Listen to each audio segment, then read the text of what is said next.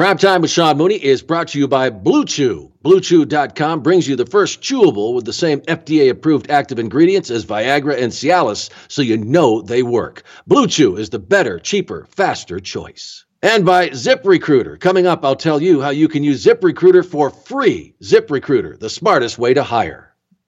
However, standing by right now is the one and the only Sean Mooney. Who? Mooney, everybody's got a price for the $1 Million Man. After you threw him off through the announce table, Taker climbs back down, he gets in the ring, and he goes, see if he's breathing. So right before I called 911, I thought she was falling asleep. So I nudged her, she didn't respond. I was sitting out in my front yard, and they told me that she didn't make it. If they would do a movie about your life, who would you want to play your part? Well, George Clooney, of course. Who else could it be? You know, I think it would take probably $100,000 at least to bring us in for the Hall of Fame. Are you laughing, Sean? I get off the track here all the time. Did you just laugh, Sean? You can't even show them on TV because they're so busy humping each other that you can't even show them on TV. Attention, Sean Mooney, you scum, you slime, you maggot. If there's no further questions, you're dismissed. Carry on, maggot.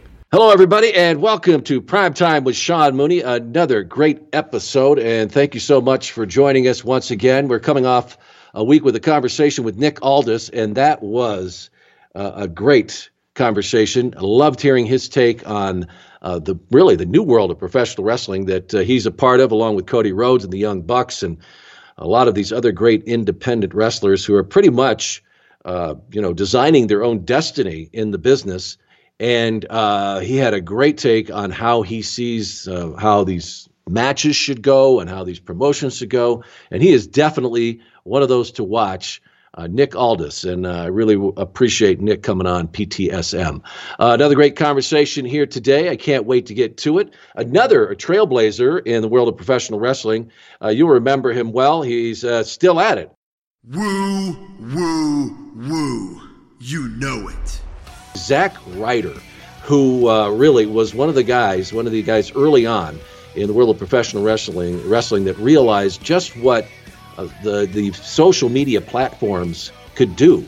And he started to put on a show on YouTube, and that launched his career with the WWE. He was really going nowhere, and then he basically made them take notice with the fans that he garnered from all of the YouTube videos that he was putting up, and we're going to hear a lot more about that and what he's been up to, and also his newest venture.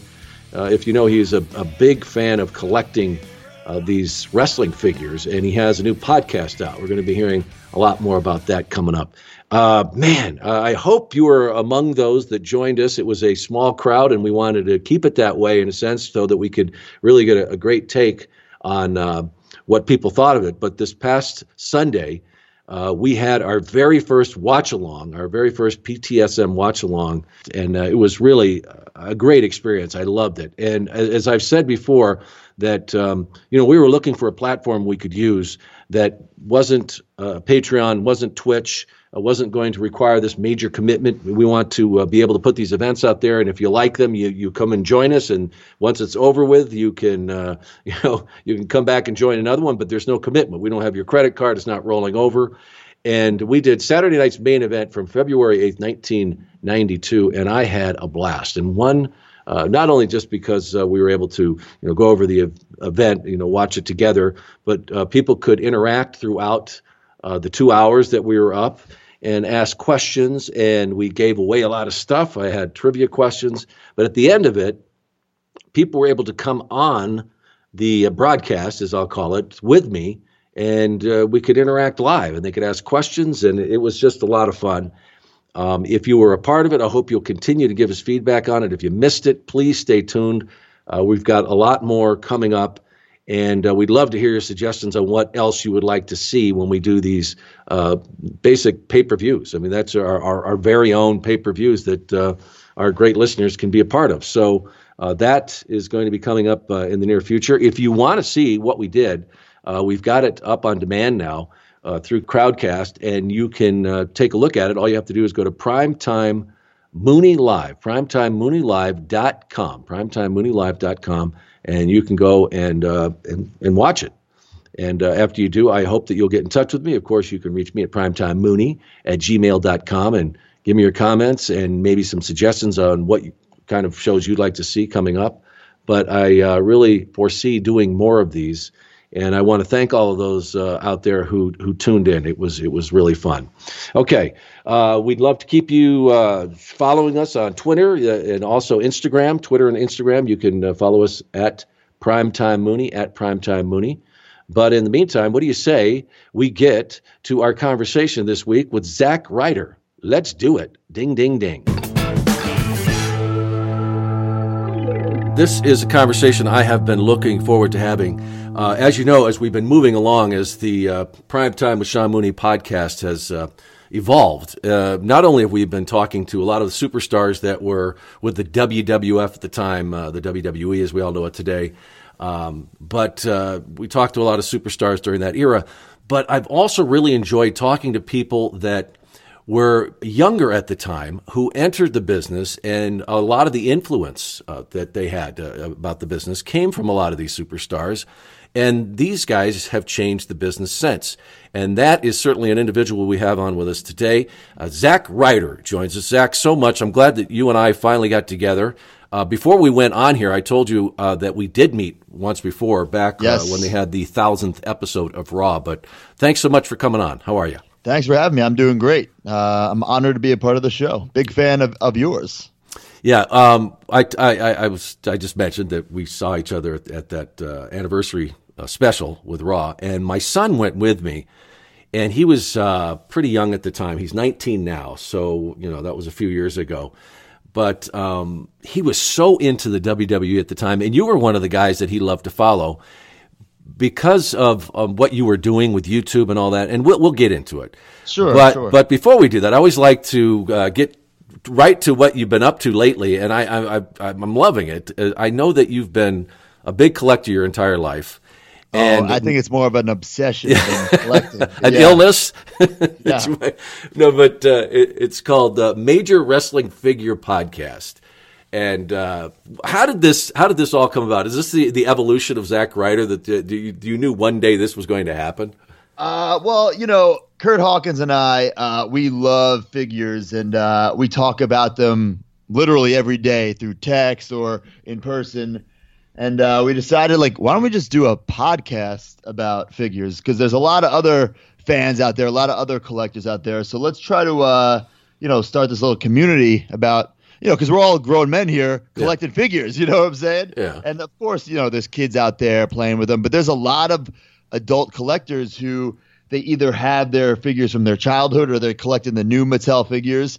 So this podcast is just about, the collecting, our collections, and we sprinkle in some wrestling stories in there. But there's so many wrestling podcasts out there, so we try to be different with just wrestling figures, Yeah, but it's fun because I was just going to mention that it certainly is focused on the wrestling figures. But I love the way that you do. You sprinkle stuff in. It's a conversation, and that obviously is what is another big draw to the podcast, is that you do have that you do have these conversations. Do you remember what was your first figure that you got? Does that stand out to you? Do you remember, or did you get a couple at once? Yeah, people always ask me, what was my first match that I remember watching, my first action figure, but I was so young. My dad got me into wrestling when I was a little baby. He claims that he took me to WrestleMania 2, but I would not have even been 1 year old yet, so I think he's lying. But maybe he had the papoose thing going on that they're talking about today on Twitter. All those old school rubber LJN figures, that's what I grew up on. I was playing with them. I was, using them as chew toys, biting off the fingers and stuff like that. But my whole childhood is just wrestling. That's all I remember. Well, I have to tell you, Zack, one of the greatest regrets in my life, and I had nothing to do with it, but there is not a Sean Mooney wrestling figure out there. That's a travesty. I can't believe. I'm going to talk to my friends in Mattel. I can't make any promises. Okay.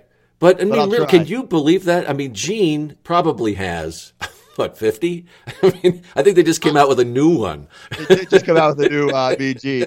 I wouldn't say 50. He's got a couple though. He's definitely got a couple. Well, but yeah, that's kind of BS. Well, and you being a collector, right? You would know that if there was one, how rare that would be. It would be worth who knows how much money. I mean, hey, Zach, you can get. I think they sell my the collector's cards. You know, those baseball cards. Right. Yes. You can get $2-3 on eBay for one of those that are signed. Don't feel bad because like there's all the fans who wait at the airports to try to get us to still sign like the Topps cards, and I'm like I collect this stuff, so I know that these cards are like worthless. So these poor guys are waking up at 5 a.m. to try to get everyone to sign their Topps baseball cards, and then on eBay they're selling for like $5. Right, yeah. So I mean, I guess you got to sell like 100 cards to make a lot of money. Well, you know, when people they send them to me, and still, I mean, I left the WWF, Zach, in 1993, and these cards still show up. And it's been more since I started doing the podcast, but I'm not kidding you. Over the years, they would just come from all over the place. You know, England, because UK was big over there, but. They'd send me these cards, and I remember one of my friends told me, they send you these cards, and you sign them, and you send them back to them? I said, well, if somebody has taken the time to track me down and sent a self-addressed envelope with a stamp on it, the least I could do is sign that thing and send it back to them. He's like, well, they're making money off you. I said, yeah, $2? I mean, I guess over the years, I'd probably have amassed 500. You're too nice of a guy because the same thing happens to me, and I don't send them back. Really? Because then it confirms that I live there. Yeah, but I don't. They've never come to my home. I had a production company here in Tucson for a while, and then they send them. I work at a local station here. Out here in Arizona, that's a little different. Show. Yeah, no, that would be scary. I don't feel as bad. Yeah, but no, you're right. You have a good point. It's just a little scary when they know where you live. I do feel bad when I don't send it back. No. I'm not cold-blooded. But I can't do it. I can't confirm, and then they'll tell their friends, "Ooh, just go to the mail and send something to Zack Ryder, and he'll mail it back." Right. I can't confirm that. Well, you have quite a following. I mean, you have 2.2 million Twitter followers. I don't have. I'm coming up on. I think I'm a little over 8,000 now, Zach. So it's not a problem in my life. So I think all the Twitter numbers and all that stuff. I think it's bogus. Well, it's pretty impressive, though. I'll tell you, there's not a lot of people who do. Helps, Yeah, no kidding. Okay, so let's get into it because I always love to when I have people come on because most of them are just incredibly fascinating stories. You're no exception here, and many of them are very inspirational. I know you grew up on Long Island. Isn't that funny how we say that? You don't say in Long Island. You say I grew up in Arizona. I'm glad you said that because a lot of people say in Long Island. Yeah. I'm like, no, it's on Long Island. Yeah, that's true. And in Merrick, a town. Yes. See, I spent a lot of time back east, not just because when I was working for the WWF, but I lived in the city for about 6 years. So I know that area very well. I had a lot of friends who lived out on Long Island, and it's a great place to grow up. It's really a lot happening out in that area. Yeah, I liked it because, it wasn't in the middle of New York City. You could just take a train like 45 minutes and be in the hustle and bustle, but it was a nice, suburban neighborhood. It was a great childhood for sure. Yeah, and I imagine that obsession with wrestling, not just with the figures, but the business itself started early on. You said your dad got you into it even before you knew it. It sounds like. Right, and he was taking me to all the shows at the Nassau Coliseum, or I went to WrestleMania 10 at Madison Square Garden, or SummerSlam 91 at Madison Square Garden. So it was great being in New York and having so many events there. I felt like that you could go to a show like every month if you wanted to. Oh, exactly. I mean, we had shows everywhere. I mean, remember the Nassau Coliseum, right?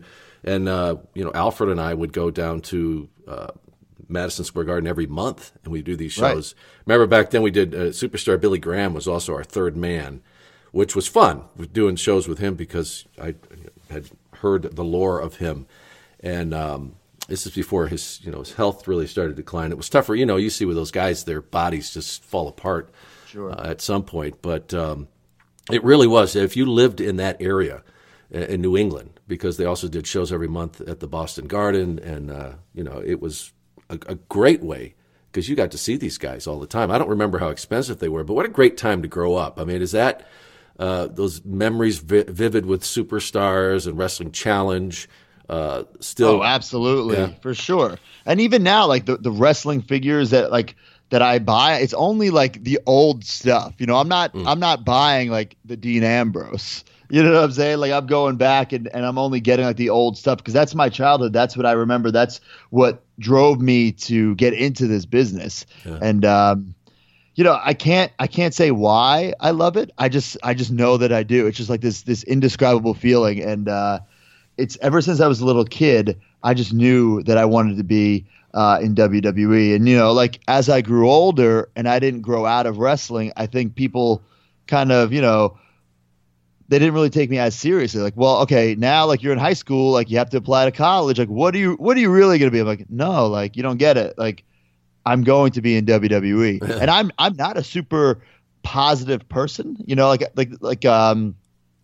now, obviously, I set goals and stuff like that, but like, I was a skinny little kid who wasn't very athletic in high school. Like, I had no business saying that I'm going to be a WWE superstar, you know. And now I understand why people didn't take me seriously. But I knew, hey, once it's graduation, I'm going to find a wrestling school. I'll go to community college. I worked out a little deal with my parents. You know, I would go to the college, and they would pay for my wrestling school. Mm-hmm. And I mean, I don't necessarily believe in fate, but everything kind of happens for a reason, and it all worked out for me. And I got signed like very, very early into my independent career. Like I got signed when I was 20 years old. Yeah, that's amazing. You know, I don't know if a study has ever been done, but you know, I think I could base it on this podcast of talking to many of the superstars. I think that if they did a study and they asked these successful superstars, did you have backyard wrestling? I would think. I think that the percentage of how many actually ended up doing well in the business would be pretty high because that shows an incredible devotion. And I know you did the same thing, right? Oh yeah, and like I was such a loser. Like, and I was like, because when I was in high school, wrestling wasn't cool. This was after the Attitude Era. You know, like the Attitude Era had just ended, and so like when I was growing up. Like kindergarten, first grade, everyone was into like the WWF, you know, like Superstars, Wrestling Challenge. And then like the mid 90s, everyone kind of got out of it. Mm-hmm.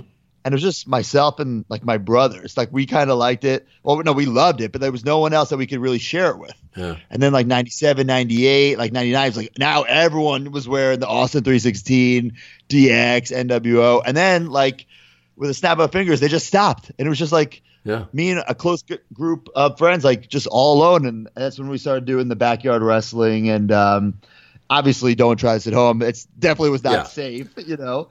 Obviously we were not trained by any means, but that's what I loved doing. I had my own promotion. I was the booker, you know what I'm saying? And I love like the creative, just like putting the storylines together and then actually putting the match. We had our pay-per-views and everything like that. So it was a lot of fun. And I don't regret one bit of it.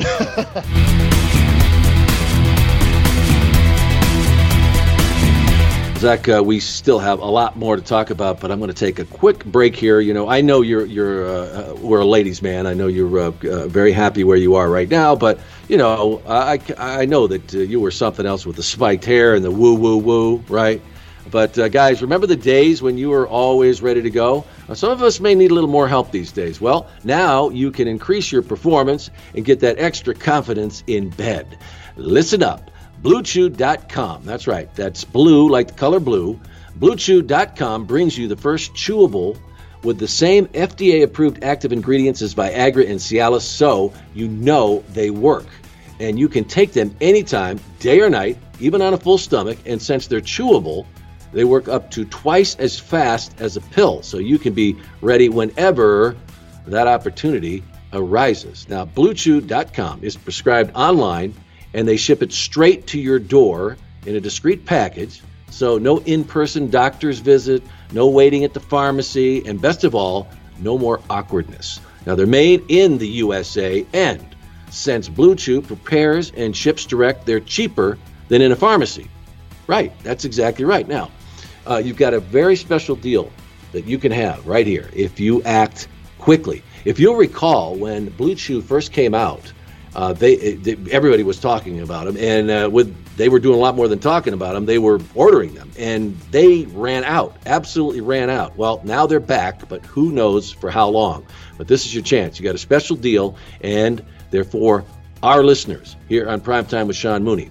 If you visit BlueChew.com right now, you'll get your first shipment absolutely free when you use our special promo code PRIMETIME. That's PRIMETIME, and you'll just pay $5 for shipping. Again, that's Blue Chew, BLUE, chew.com, promo code PRIMETIME to try it for free. Blue Chew is the better, cheaper, faster choice, and of course, we are just thrilled that they are now a sponsor here on Primetime with Sean Mooney.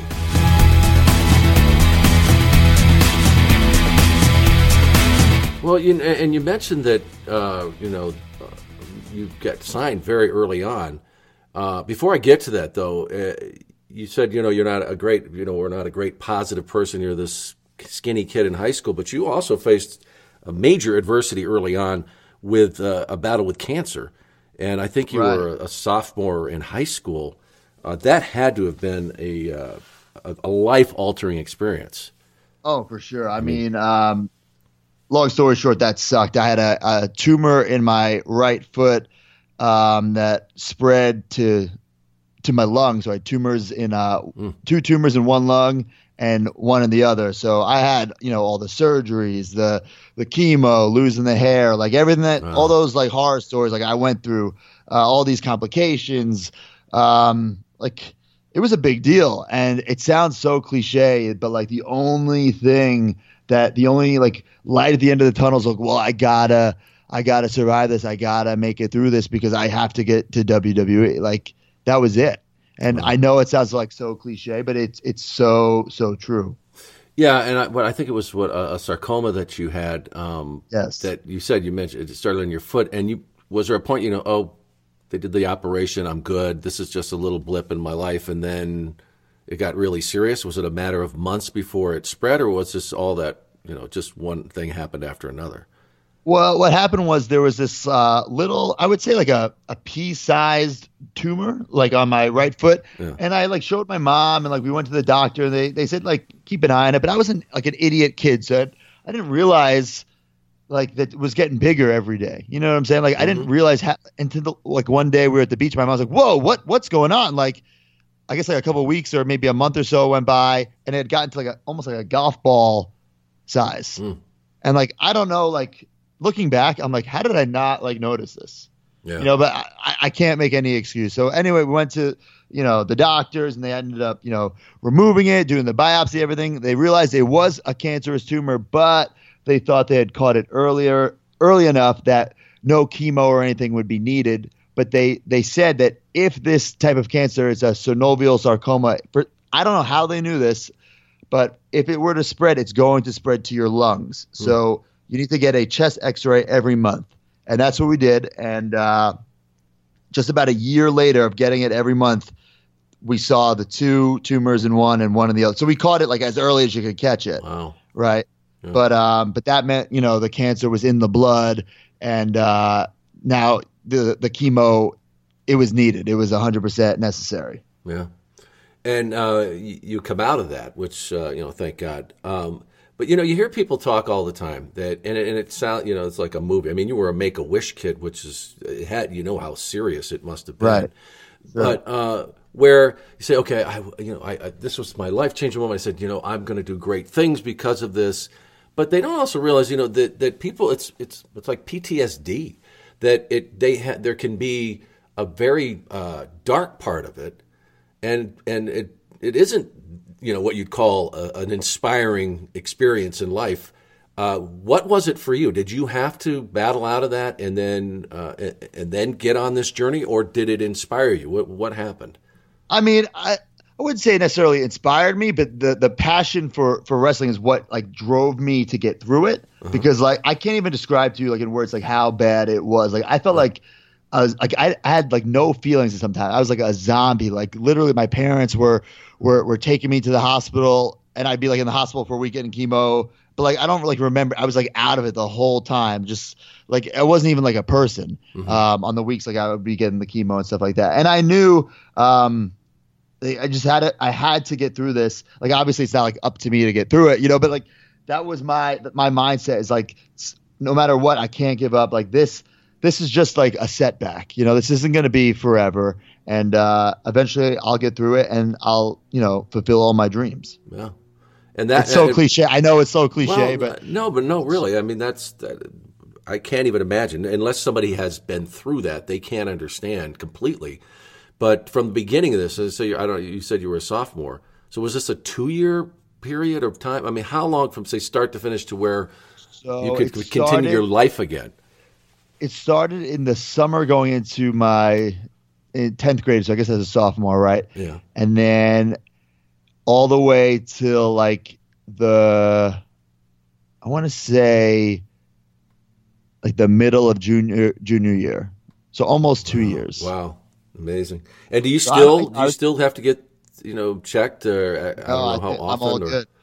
All good. That's incredible. Yeah, I'm very, very blessed. Yeah. And so you get through it and you said your parents were probably thinking, yeah, we know he's got this obsession with wrestling. They probably even encouraged it because they knew the positive impact it had during that. Sure. But was there a point where they said, okay, all right, Matt, you know, you're good at this point, so now we go do the things that adults do. You go to school and you're going to have a career and, you know, work 8 to 5 somewhere. Did they let you follow that dream?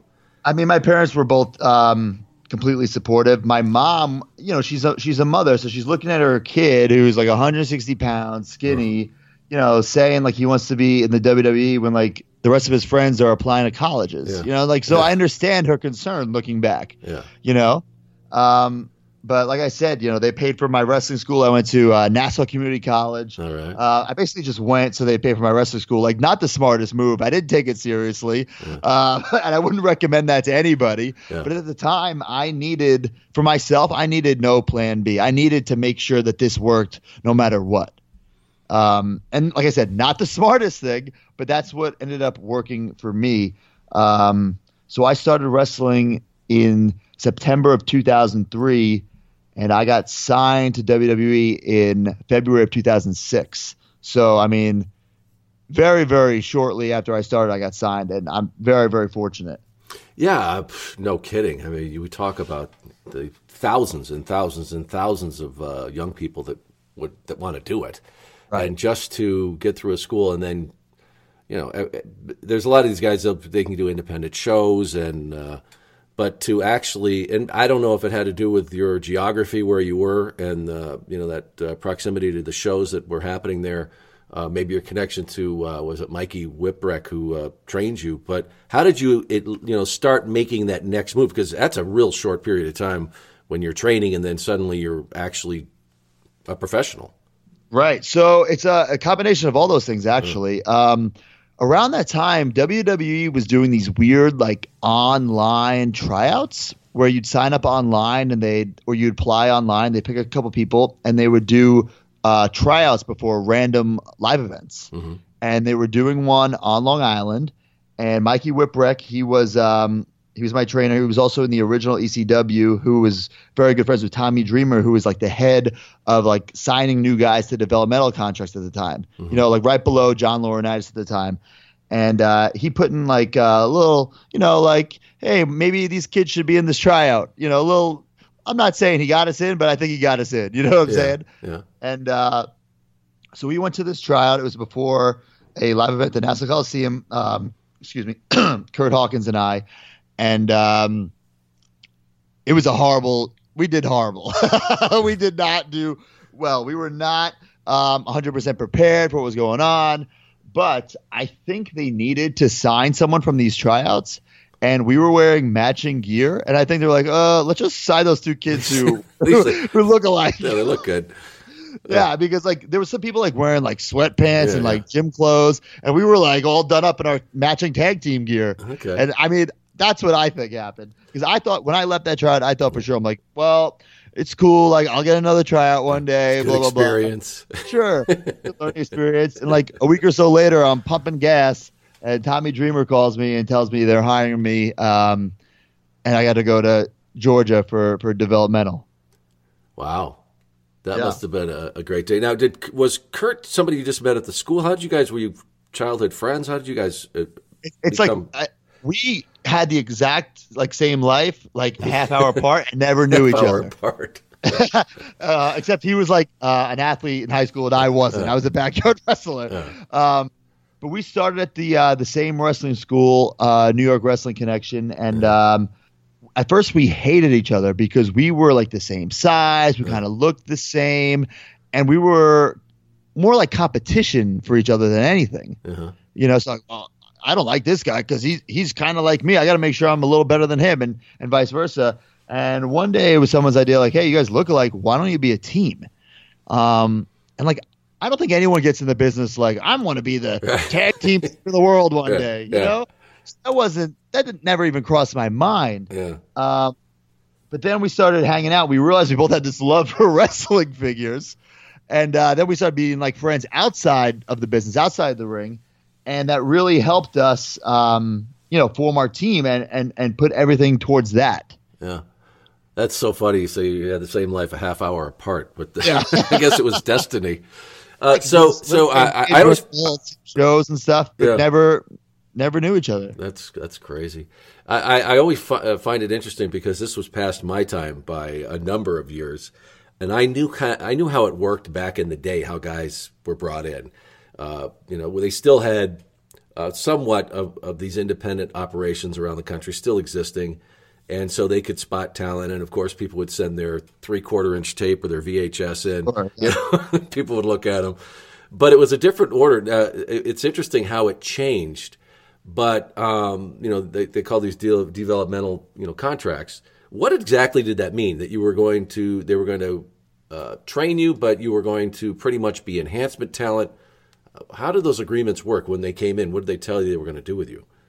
Well, now it's completely different because NXT is not even a developmental. NXT is a third brand basically. So it's changed again, but at the time they had OVW in Louisville and they had just opened Deep South Wrestling in Atlanta, Georgia. Well, they told us Atlanta, Georgia, but it was really McDonough, Georgia, 45 minutes outside of Atlanta where there was 2 roads and nothing to do. But we moved down there, and that was my first time moving away from home because I went to community college. I was just living at home. So this was kind of like my college and wrestling at the same time. So I had a blast. And we trained every day. Bill DeMott was the head trainer. Dave Taylor was also there. Eventually, Dr. Tom Pritchard was there. And it was just you'd go in and you learn the WWE way. And every week we would do a show, a television show, and there was no guarantee you would ever make it to the main roster, and you just have to hope and pray that you did. And while I was there, I saw a bunch of my buddies who I thought were extremely talented get released, never even got to make it to WWE. So there were no guarantees that you would ever make it.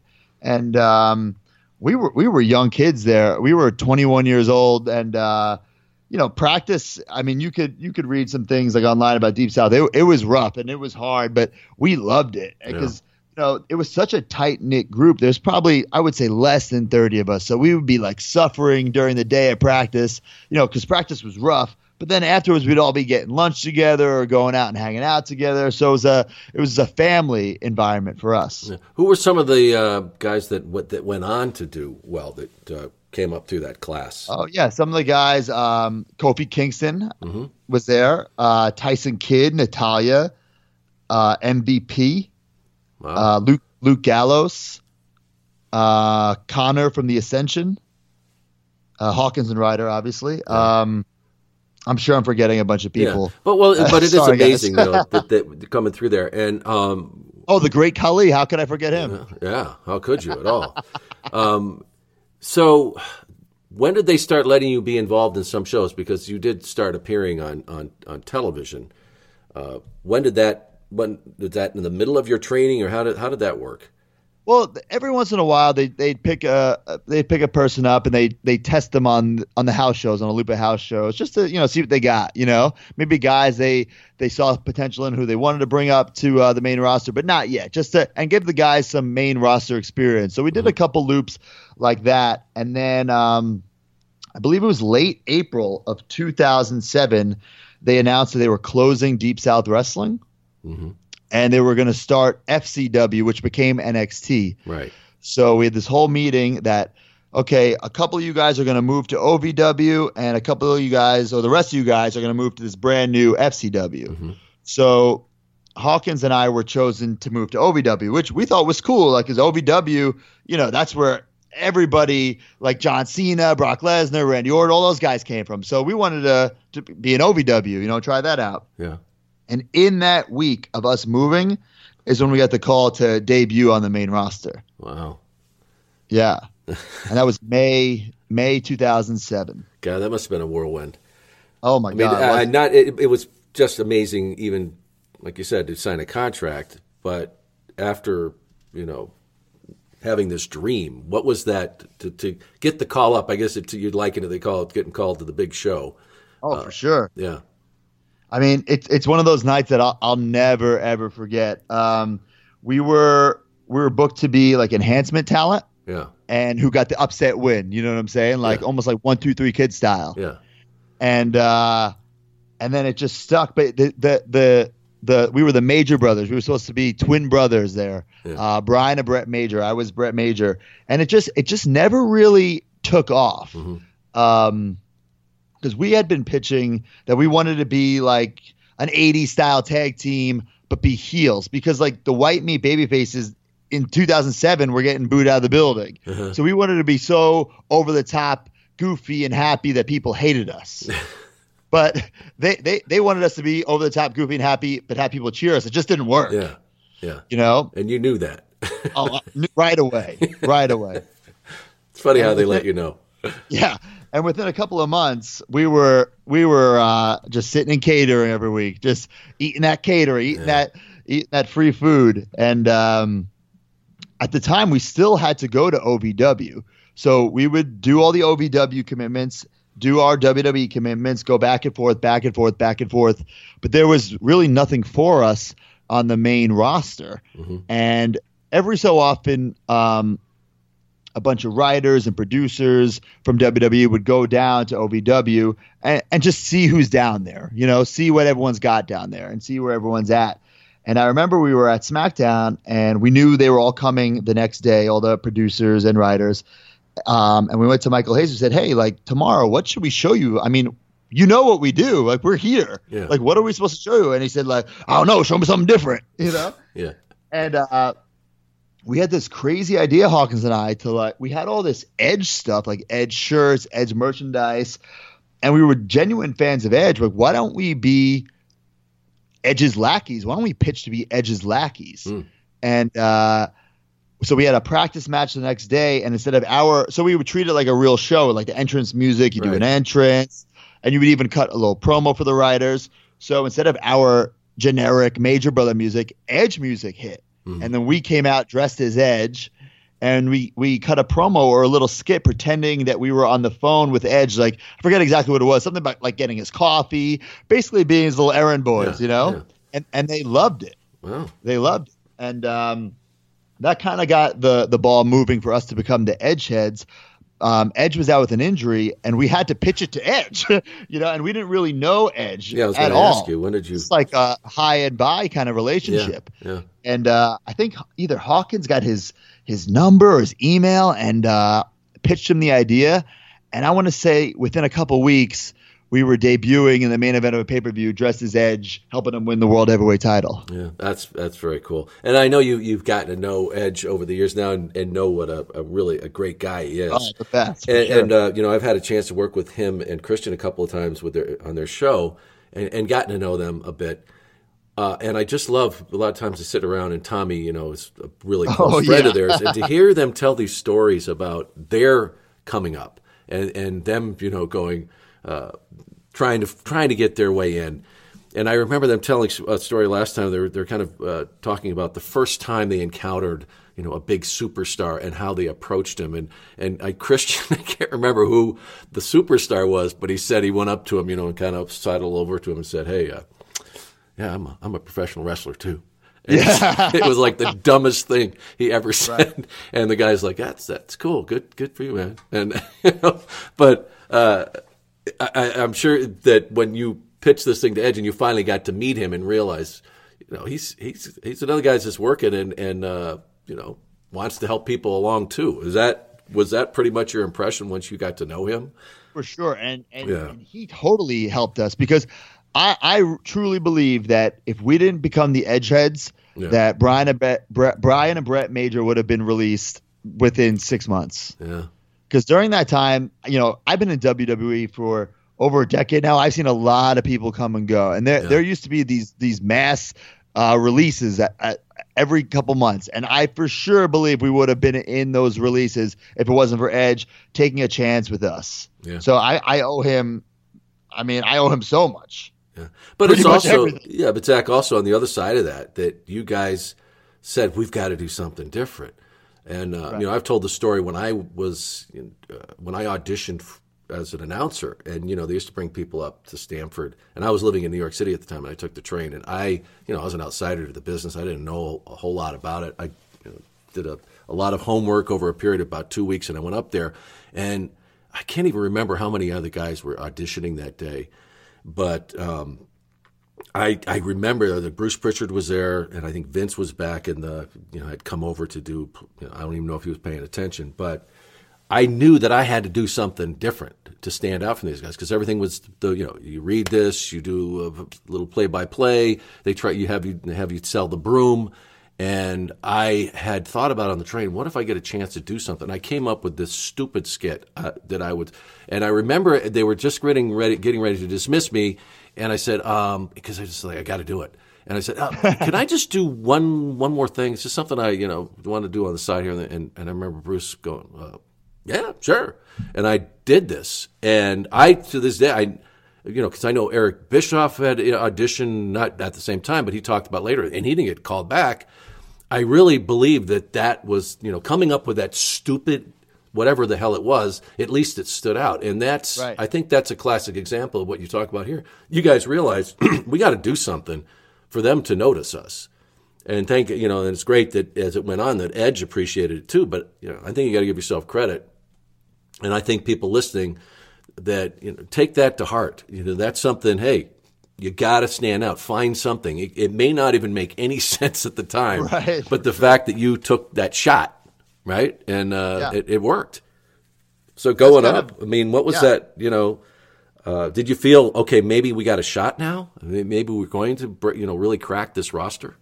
Well, absolutely, because we went from literally sitting in catering to being involved in matches with guys like Batista, Undertaker, Shawn Michaels, Ric Flair. Wow. So it was this crash course of, sink or swim. Mm-hmm. And the stuff we learned from these guys, invaluable stuff. To work with these main eventers, truly main eventers. Our first WrestleMania was being involved in the main event, and to sit and sit with Undertaker and Edge and hear them go over the match. Wow! And we're involved in this. It was like, this is unbelievable stuff. Yeah, people would pay to hear this stuff, and we're getting to be a part of it, and we're getting paid. Yeah, you know what else is fascinating too, because and I have to imagine for you, because you were a super fan, and to be around these guys, and I'm always fascinated. Like, how do you keep your shit together? I think it's the best way to put it, because when you're around these people and you have to you got to perform. And sure. How did you do that? I mean, because really, you had to have been. You got to be looking at these guys, going, poke me. Am I really here? Am I sitting here? Right, and because we were so young, and I felt like when we got on the roster, to me at least, everyone felt like grown men. Like Undertaker, Ric Flair, Shawn Michaels, Triple H, all those guys. And it's just like Hawkins and I are, I think, 21, maybe 22 at the time. Like, what are we doing here? But we had to just adjust, and we had to put on that game ready face, and we had to just do the work. Yeah, yeah, we're one of the boys. That's right. Hey, that's right. Exactly. We're supposed to be here. Exactly. And you formed some great relationships over the years. We mentioned, Edge and like Dolph Ziggler and John Cena. How did these guys help you along the way? I mean, you're really young at this point. they must have appreciated that they were at that point somewhere sometime in their careers, or were there just guys that really stood out? I think, like later on when the whole like Edge thing didn't work out. Well, not that it didn't work out, but it ran its course, you know. And then Hawkins and I broke up, and I was doing my own thing.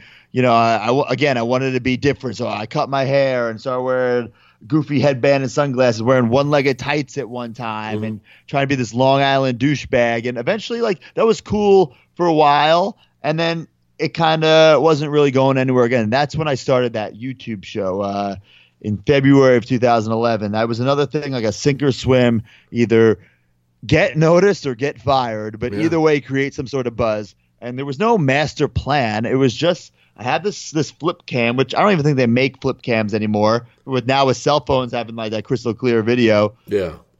But I started making these no microphone. You don't have a. Yeah, it sucked. Yeah. I started making these little YouTube shows, and they evolved. They were skits, and then like my friends were cast members. My dad was in it, and it was guys like Cena who I think loved that initiative, right? And he would tweet about it, or he even like appeared on one of the episodes, and just getting that shove or that stamp of approval from him was huge. Zach, that is awesome, and I want to get to another subject here, but before we do that, I want to take time out to speak to all of my very smart business people out there listening to PTSM, and they're very smart. There's no question about it. But you know what's not smart? Job sites that overwhelm you with tons of wrong resumes. But you know what is smart? ZipRecruiter.com/primetime. That's right. Unlike other job sites, ZipRecruiter doesn't wait for candidates to find you. ZipRecruiter finds them for you. It's a powerful matching technology, and it scans thousands of resumes, identifies people with the right skills, education, and the experience for your job, the one you're trying to fill. And it also actively invites those people to apply. So you absolutely get qualified candidates fast. Now, no more sorting through the wrong resumes, no more waiting for the right candidates to apply, and with that, it's no wonder that ZipRecruiter is rated #1 by employers in the U.S., and that rating comes from hiring sites on Trustpilot with over 1,000 reviews. When you have 1,000 reviews, that absolutely means something. And right now, my listeners can try ZipRecruiter for free at this exclusive web address, okay? Make a note, whatever you got to do, write it down. Here it is, ZipRecruiter.com/primetime. That's ZipRecruiter.com/PRIMETIME. ZipRecruiter.com/primetime. ZipRecruiter, the smartest way to hire.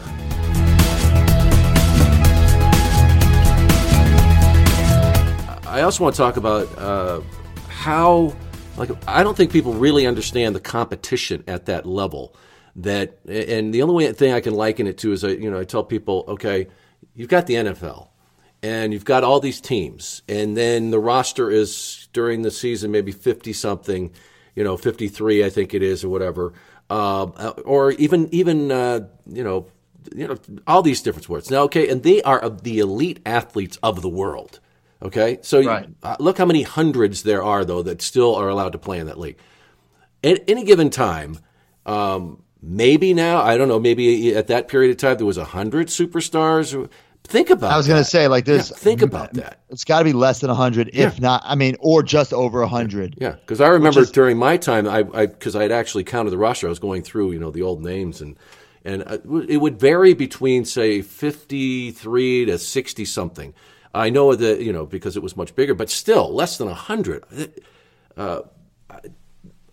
Have people, how could you make people understand the level of competition that you've got to try and get noticed, to get a push?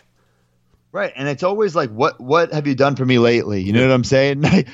and that's the name of the game. And sometimes I even today I have to step back and be like, whoa, you are in WWE. You know how many people want to be here? You know how many thousands of people have tried to be here or are still trying to be here? And you've been here, and I haven't been there for a cup of coffee. I've been there for over a decade. Yeah. And I could probably count a couple fingers how many people have lasted longer than I have. And I'm talking like without any stops in their run. And granted, okay, I haven't had a Hulk Hogan like Hulkamania run, all right, but I've been here. I'm still here, and that's kind of I'm surviving, and I'm proud of that. That's something I'm very, very proud of. That I've always found a way. When everyone has counted me out, even maybe I started to count myself out, I found a way.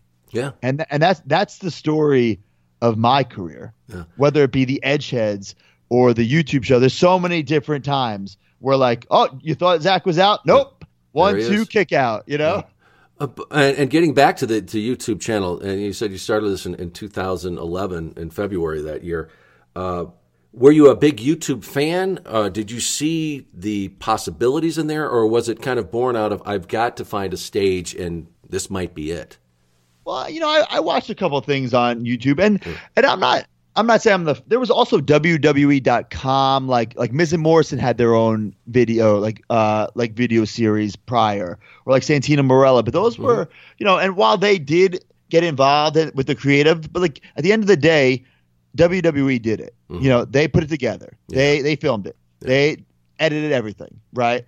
This was all me. And I'm not like this tech savvy guy, believe it or not. So I was teaching myself how to edit on iMovie, how to even upload it was impossible at first. And I just knew I needed to create some sort of content, show everyone my voice.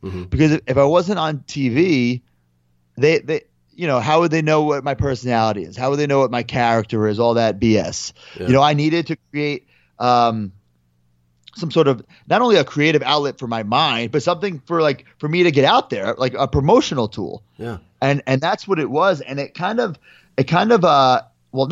snowballed. It completely did. And in ways that I guess could have hoped for, but never really imagined. Yeah. When did you notice that though? After, how many episodes? Because, I went back and I looked at some of the first few of them, and it's funny because you were talking about you didn't know what you're doing, whatever. And I love like the wipes you were doing that were coming in and out. Oh God, yeah. Come in. Now it's jump cut, and people that's very acceptable. But after how many episodes? Because it really was organic, which is awesome, and I think that's the only reason, in many ways, why it really worked. Because we'll get into the. When the WWE kind of put you in a situation where you had to go to their YouTube channel, but after how many episodes really did you start to see like, holy, wait a minute, people are actually watching this?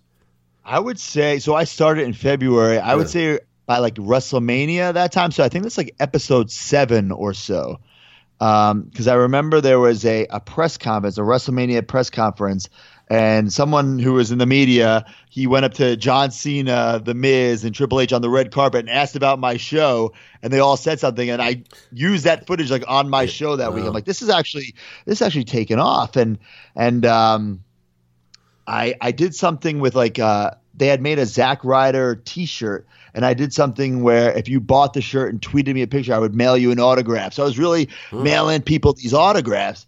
And I think between the autographs and me doing my own show, like you said, it was authentic, and fans saw that it was me doing it, me trying, me pushing myself, me just trying to get noticed, and they wanted to be a part of that. Yeah. And for instance, they would bring Zack Ryder signs to the shows, and then I would have someone screen grab like Raw, and then send me that picture, and then I would post like sign of the week. Yeah. And it would entice fans to bring more signs because they wanted to be a part of this Ryder revolution.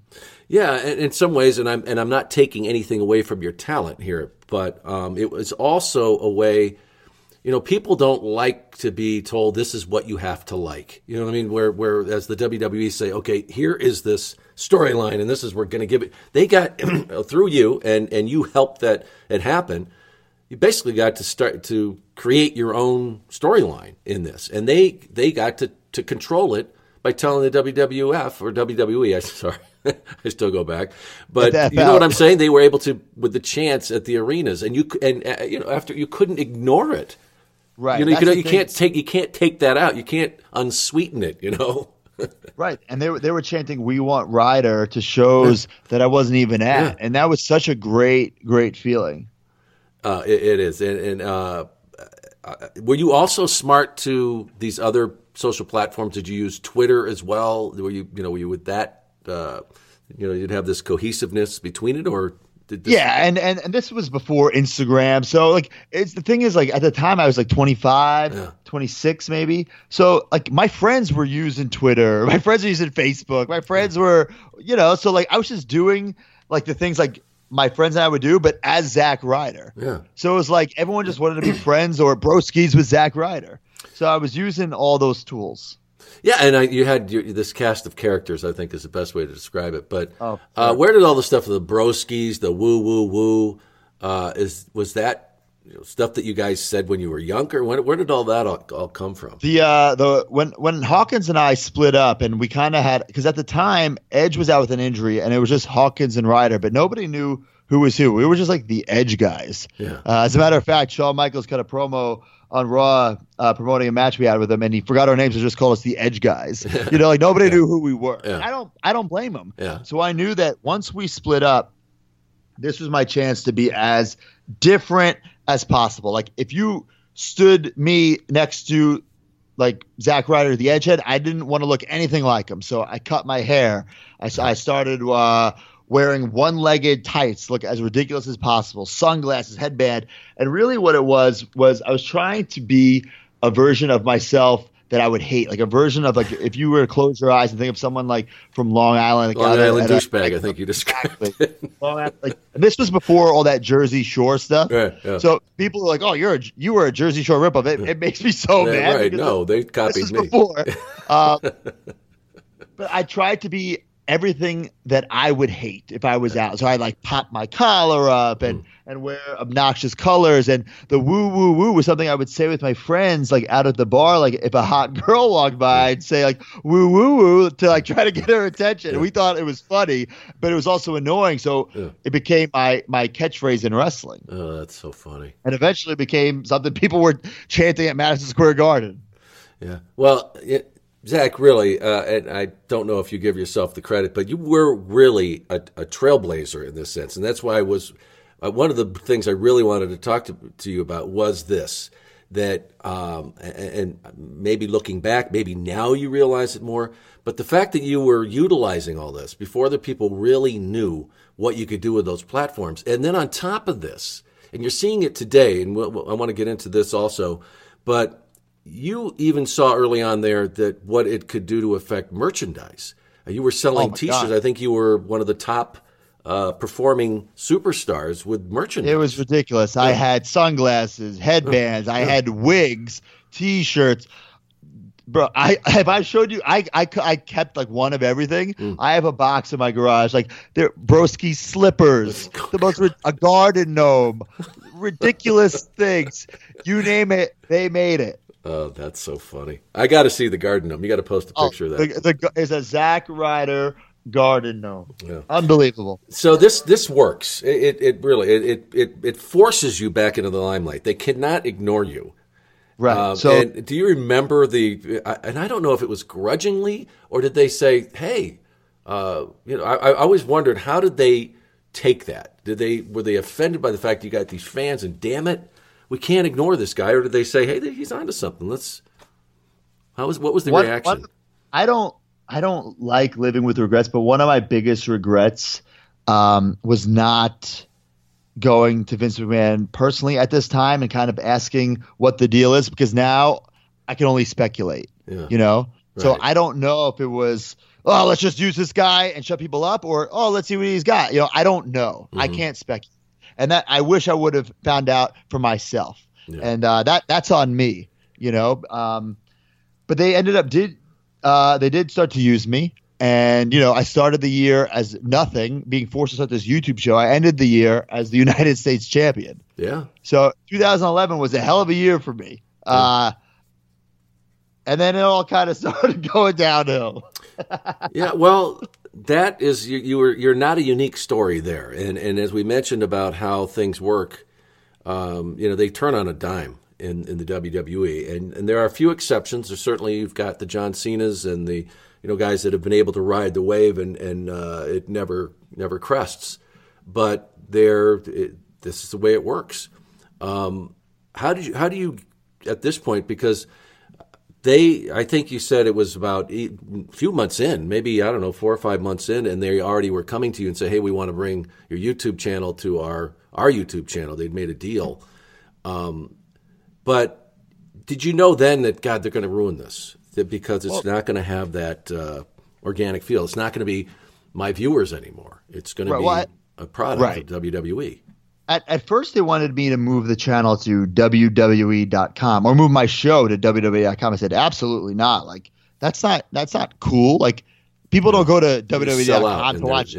Yeah, they go to YouTube to watch, their cool videos, Yeah. So I said, like, absolutely not. I said, no way am I doing this.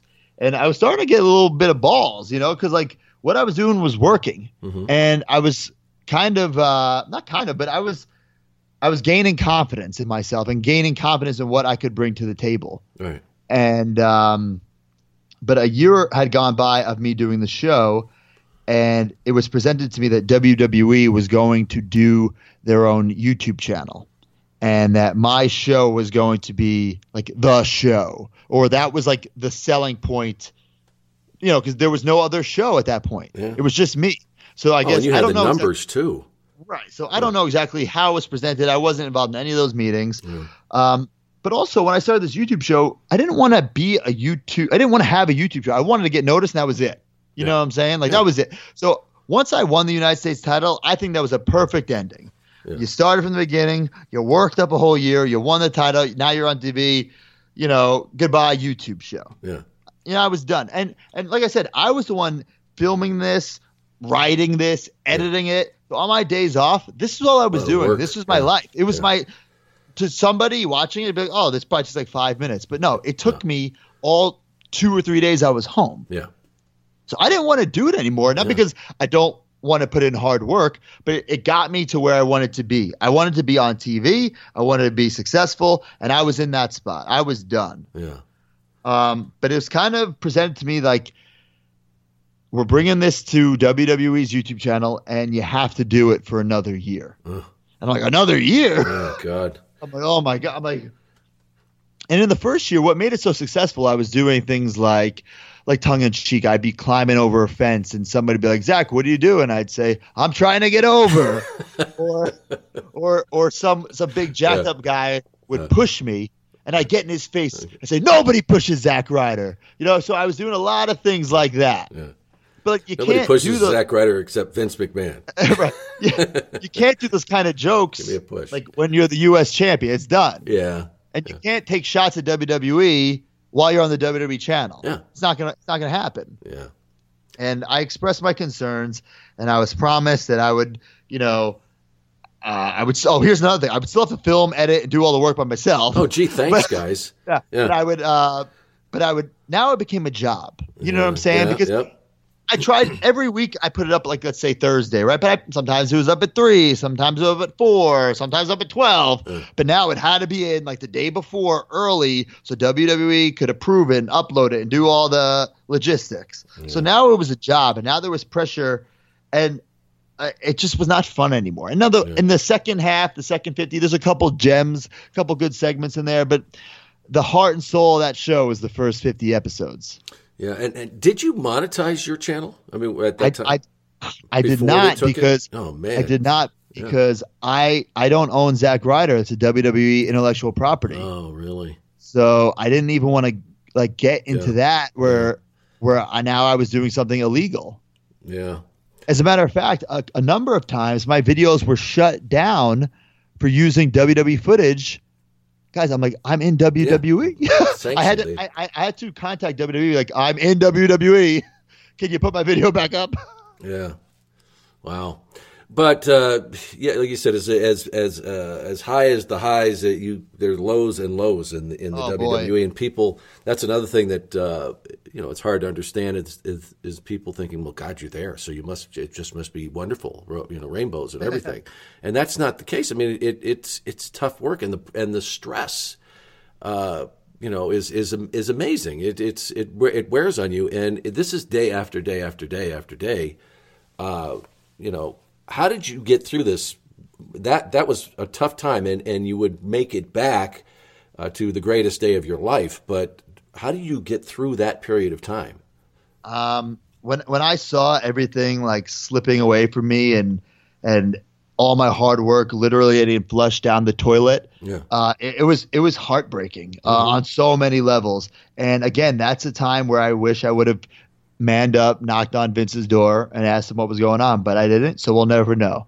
And again, that is on me. I accept full responsibility of what happened to me. Yeah.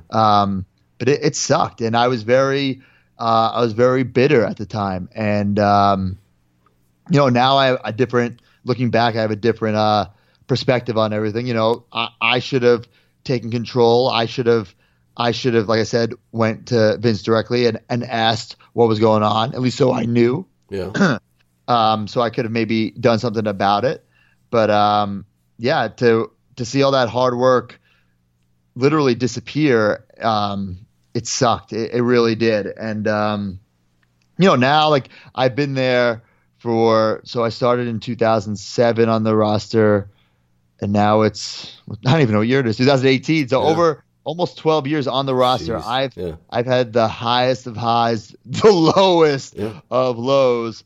But you know what? Like, of course, the end goal is for me to be the WWE champion. I want to be that Grand Slam champion. But there's only a couple of things you can control in this business, I've learned. Like you can control your attitude, your physique, and your gear. That's about it. Yeah, that's about it, right? That's about it. So I try not to let the good or the bad really affect me, because in this business, and it's happened to me personally many times, it can change for better or worse overnight. Yeah. Well, as you saw, I've seen it both ways many times. Yeah, and they can't take away what you've accomplished. I mean, you were a tag team champion, the U.S. champion, as you mentioned, but all this leading really to the internet. Let's not forget the WWE Internet Champion, which I love the belt. But the Intercontinental Championship, and even maybe these reigns were short lived, but happened once. That's all that matters. Yeah, and that has to be the crown jewel. I mean, for your career, and I know it's probably a longer story, but how that all came to be, because like you said, there was some tough times in there, and then get that opportunity. How did it all happen? Well, I mean, from like the end of the YouTube run to about then, I was kind of in limbo. I got rid of the headband and the glasses. I tried to be a little more serious. I tried growing my hair out a little bit. Then I cut it. Then I was wearing long tights and back to trunks. I was just trying anything to just get something. I even tried doing another YouTube show. I call it a trilogy. Yeah. It's called Last Resort. Check it out. It's still up there. Oh, man. Oh, boy, is it bitter. How many episodes? Trilogy, 3. Oh, then somebody said, Zach, stop. It did really take off. Yeah. But and the E-True comeback story. That was that came after the right. But getting ahead of ourselves. Yes. So it was a couple years just floating, not doing really anything, and I don't know. It was just like my lost years, And one day it was presented to me that I'd be going down to NXT to start teaming with Mojo Rawley, and we'd be the Hype Bros. And my initial reaction was, "Oh, come on! I don't want to do this. I don't want to be a tag team. I don't want to team with this guy. I don't want to be in NXT."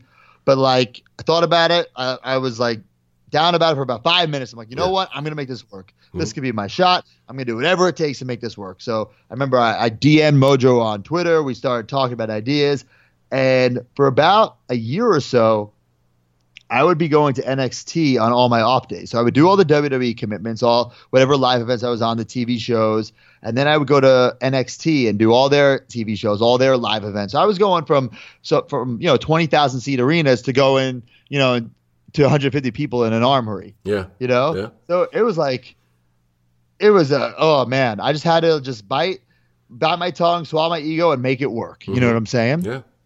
And along the way, I heard these rumblings that Vince had saw me wrestling. I think it was a match on Main Event or Superstars, not even Raw. The matches they tape before. Right. And he said something like, why aren't we doing anything with this guy? And I was like, Vince said that about me. Like, wow, that's awesome. Like, maybe something will start happening. Who knows? And then I heard that I was on this list to be in the ladder match of WrestleMania that year. Mm-hmm. And I was like, what? Like, how am I going to be in this? Like, that doesn't make any sense. A couple of weeks later, I was taken off the list. But to me, it was still kind of cool that I was even considered because, right, considering that for the past 2 or 3 years, I've been doing absolutely nothing. Yeah. And it sucks to say, but Neville was supposed to be in that ladder match, and he got injured on a Monday Night Raw. He got injured. I believe he broke his leg or his ankle or something. He was out. Yeah. Out.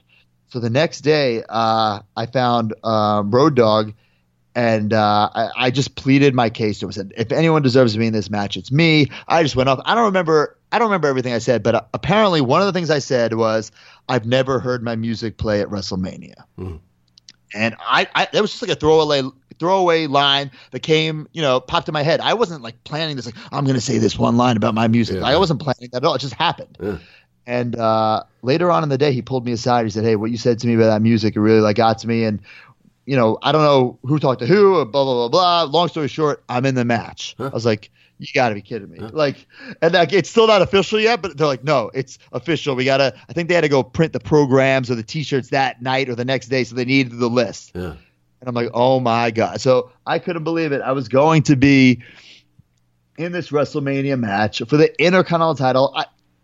I've been in like a giant, like 12-man, I think it was a 12-man tag or a 10-man tag at WrestleMania before, but I don't really count that. It was like Team Teddy Long versus Team John Laurinaitis. Yeah. So I came out to Teddy Long's music. I was wearing a T-shirt with Teddy Long's head on it. Doesn't really count, right, Yeah.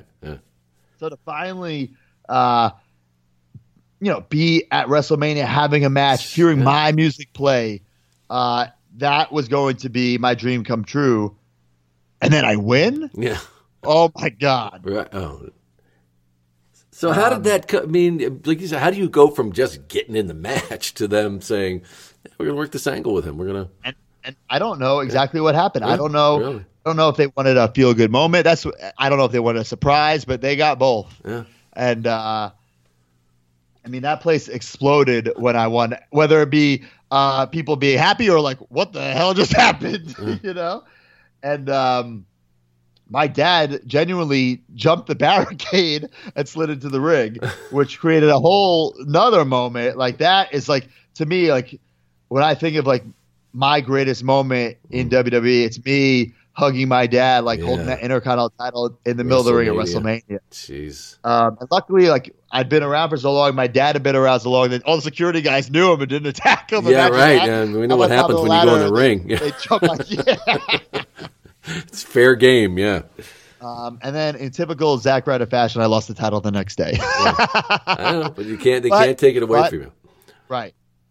100%. Those credentials, that's Hall of Fame worthy, Zach. Hey, dare I utter this, but I'm telling you, and really, not just the fact that you lasted as long as you have in the WWE, but you've contributed a great deal. And I mean this. That's one thing, and I've had a conversation. I had a conversation with my son the other day. I said, that's what really stands out to me about Zach is that he is such a great example of that persistence and that never give up and having a dream, and I'm going to be proven right here. I think at some point in one day, but really, I think that certainly could happen with you. Before I let you go, though, I wanted to ask you.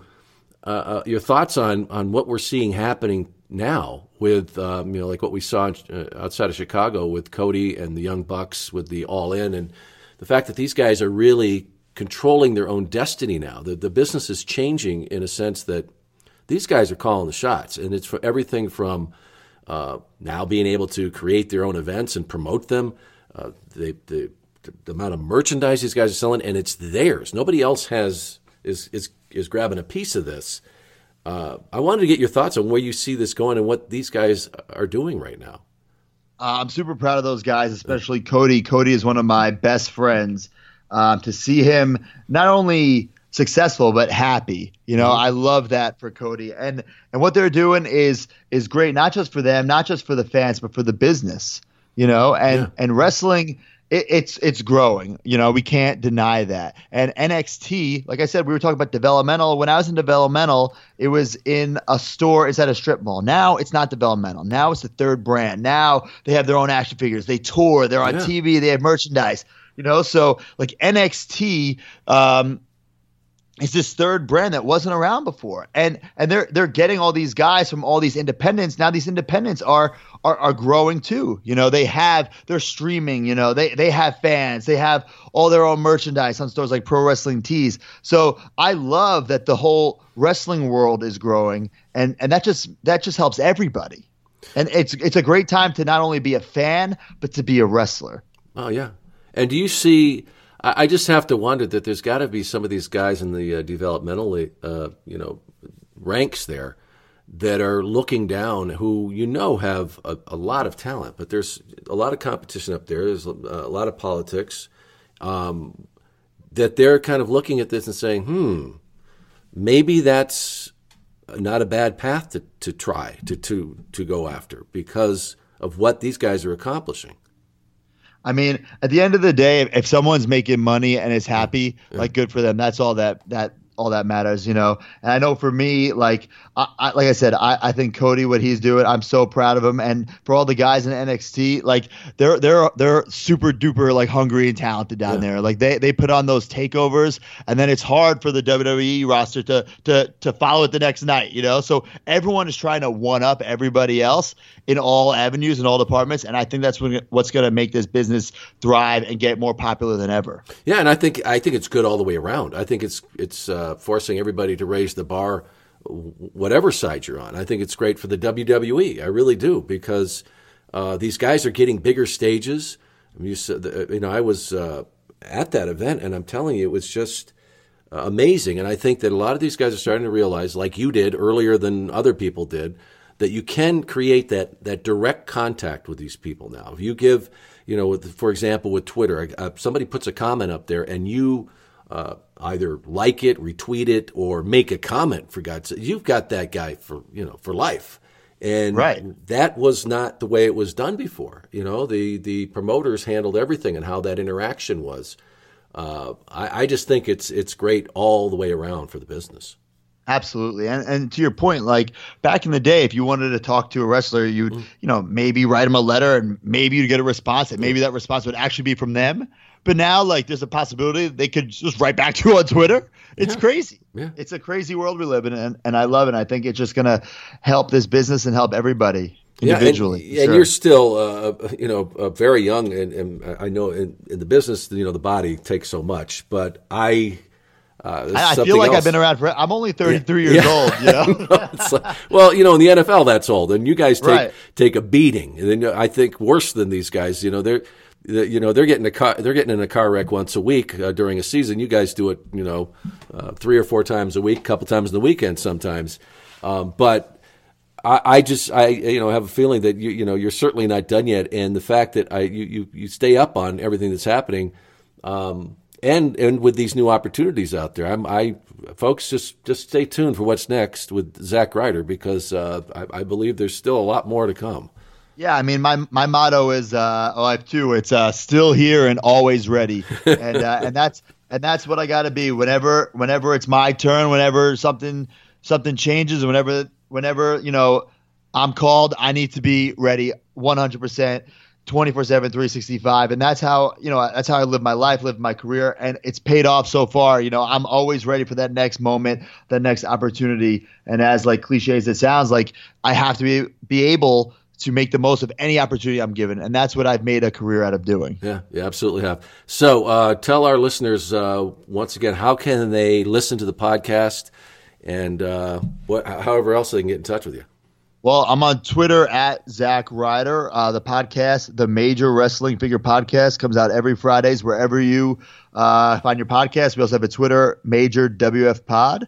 And I guess if you like the action figure world, check out the podcast. If not, check out the podcast anyway. Yeah, that's exactly what I was going to say after that, man. It's fun, and I like I said, I don't even have my own wrestling figure. Yeah, you got to do that for me. But really, folks, it's a fun listen, and you're going to learn a few things about the collecting business. But Zach, really, it's been a real pleasure talking to you. And I, from my heart, man, I believe that you were part of these individuals, one of these individuals who really helped change the business in the fact of how that platform, and it's awesome. And like I said, folks, I know Zack Ryder ain't done yet. Not yet. 1-2 kick out. All right, Zach, thank you so much. Talk to you soon. Thank you. Thanks.